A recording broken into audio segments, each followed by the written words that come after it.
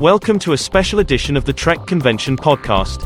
And in this second special on-location episode of the Trek Convention podcast, while the last day is still fresh in my mind, I'll have some thoughts on the Las Vegas 57-year mission convention, including what does a SAG-AFTRA strike-compliant fan event look like, and ending on a high note with the Rat Pack. All this and more in this episode of the Trek Convention podcast.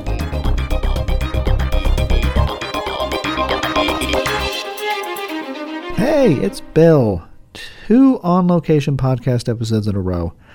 We are going to talk about the 57-year mission convention in more detail, probably more than you want to know, in later episodes, but I thought I'd share a bit more about the con in general and the last day in particular. It is this Sunday, just as the convention finished up. The elephant in the room I'll talk about, and well, let's just get to it.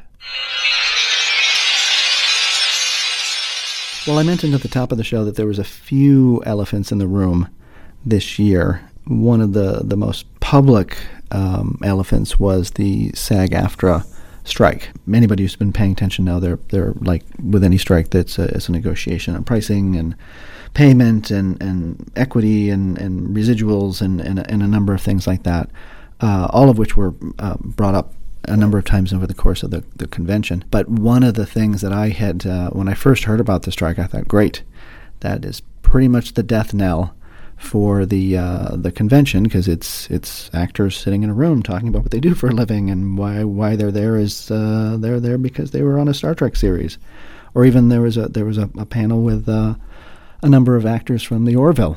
Again, a lot of like media to talk about, a lot of content to dive into. And when I heard about the strike, I thought, well, that's the end of that.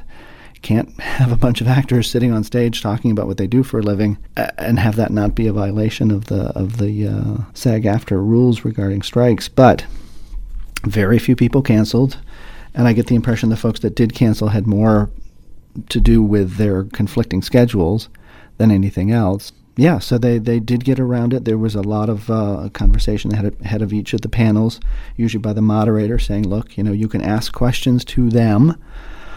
Can't talk about their character. Don't ask about a story arc. Don't ask about a character arc. Don't talk about, like, developing the character or this or that, or refer to any of the TV shows they've been in. But if you have personal questions about their acting and about their style and about their process, there's actually many, many things to talk about that aren't, what episode of Star Trek did you find yourself in where you weren't sure what to do kind of questions. And the audience seemed to step up as far as their questions. They had questions that weren't specific to an episode or specific even to a series, but had more to do with, like, what inspired you to be an actor, and where did you get this from, and where did you get that from.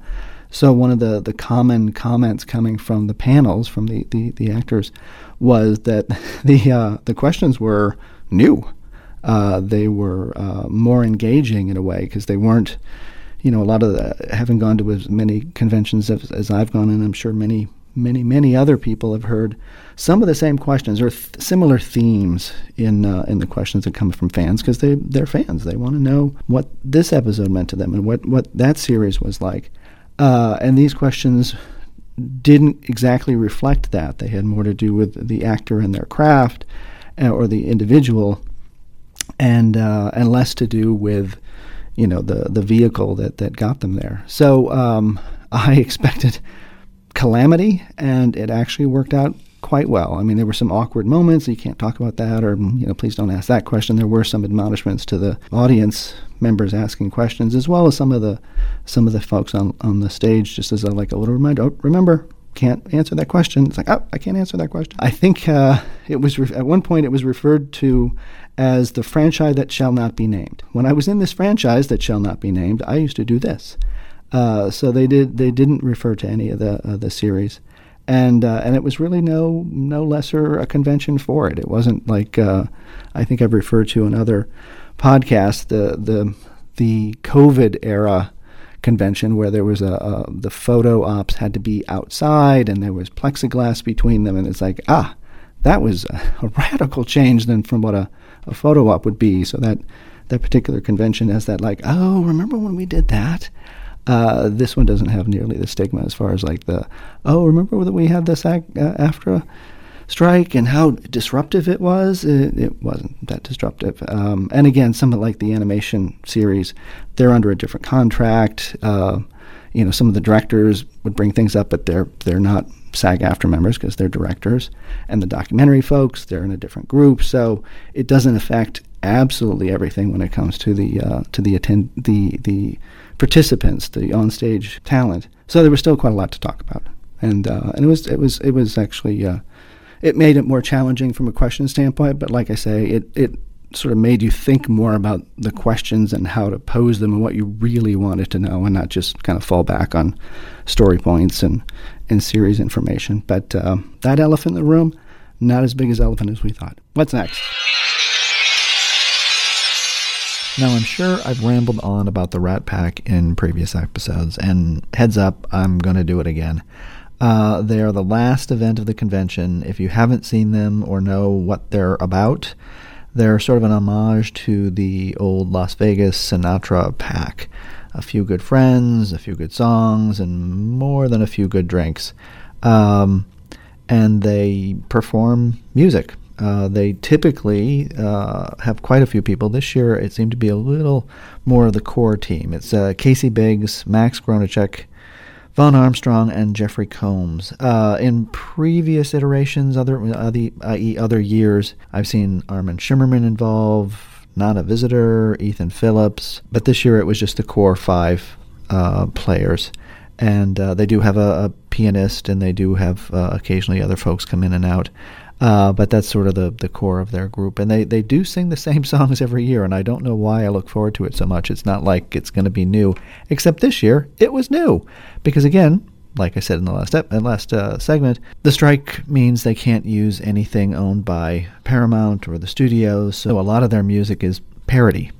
So, variations on classic lounge songs with, new words that refer to, Mr. Sulu or DS9 or et cetera, which of course now they can't really do because of the situation. So a lot of it was rewritten kind of at the last minute.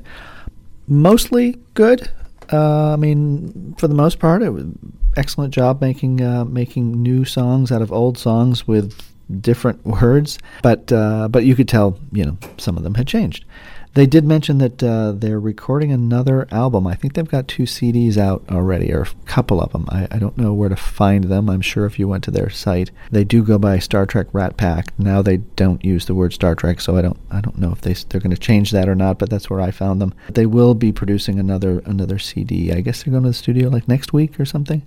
But yeah, they're just a great way. They are literally the last thing of the show. They're after all the main panels are over. They're after the upgrades, if you want to buy next year's ticket now and possibly get a better seat or move up from copper to captain to gold, whatever it is you wanted to do, all of that is done. The minimum bid auction, they're taking down posters. It's literally the very end. So it's a lot more relaxed because the convention is over. So there's nothing to rush to or get to. So and you get, if you're in any of the assigned seats, you get to keep your seat, so you're not rushing to get to a particular location. And they're funny and they're good. This year, even though Ethan Phillips wasn't physically there, he I think a couple years ago he sent in a video telling some off-colored old corny jokes, but they're very funny. Again, the context of the event is very much that.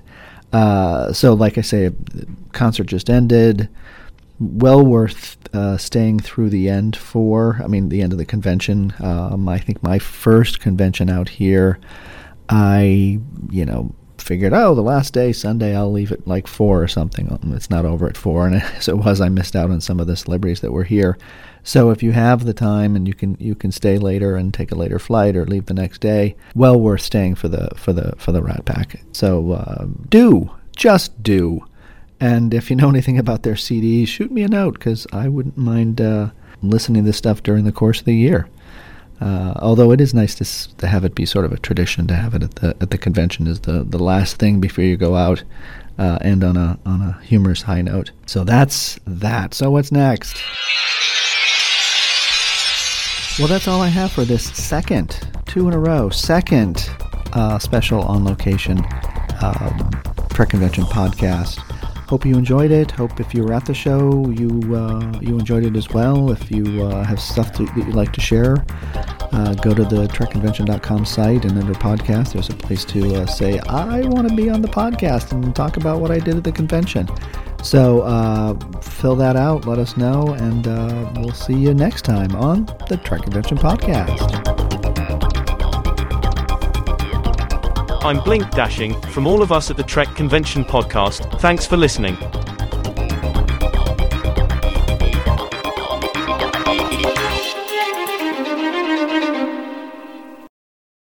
The Trek Convention podcast is brought to you in part by .com's A Go-Go. .com's A Go-Go is your one-stop shop for domains, domain hosting, branded email, and more. No matter where you are in the galaxy, make sure everyone can find you with your own unique domain. .com's A Go-Go. Connecting you to the universe and helping you go boldly. Go to trekconvention.com/sponsor for rates and deals.